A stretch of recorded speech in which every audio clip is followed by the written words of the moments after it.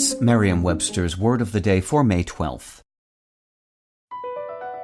Across America, BP supports more than 275,000 jobs to keep energy flowing.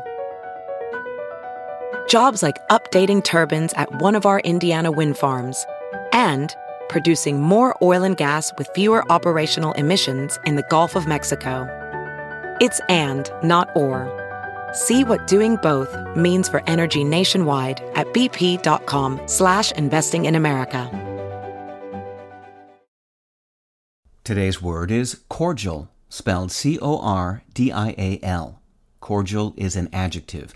It means politely pleasant and friendly. It also means showing or marked by warm and often hearty friendliness, favor, or approval, and sincerely or deeply felt. Here's the word used in a sentence from Deadline by Peter Bart.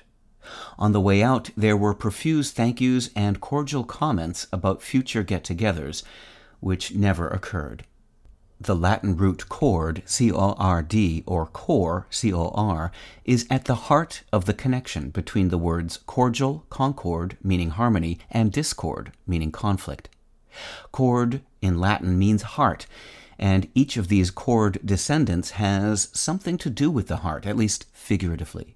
Concord, which comes from C-O-M, com, meaning together, or with, plus cord, suggests that one heart is with another.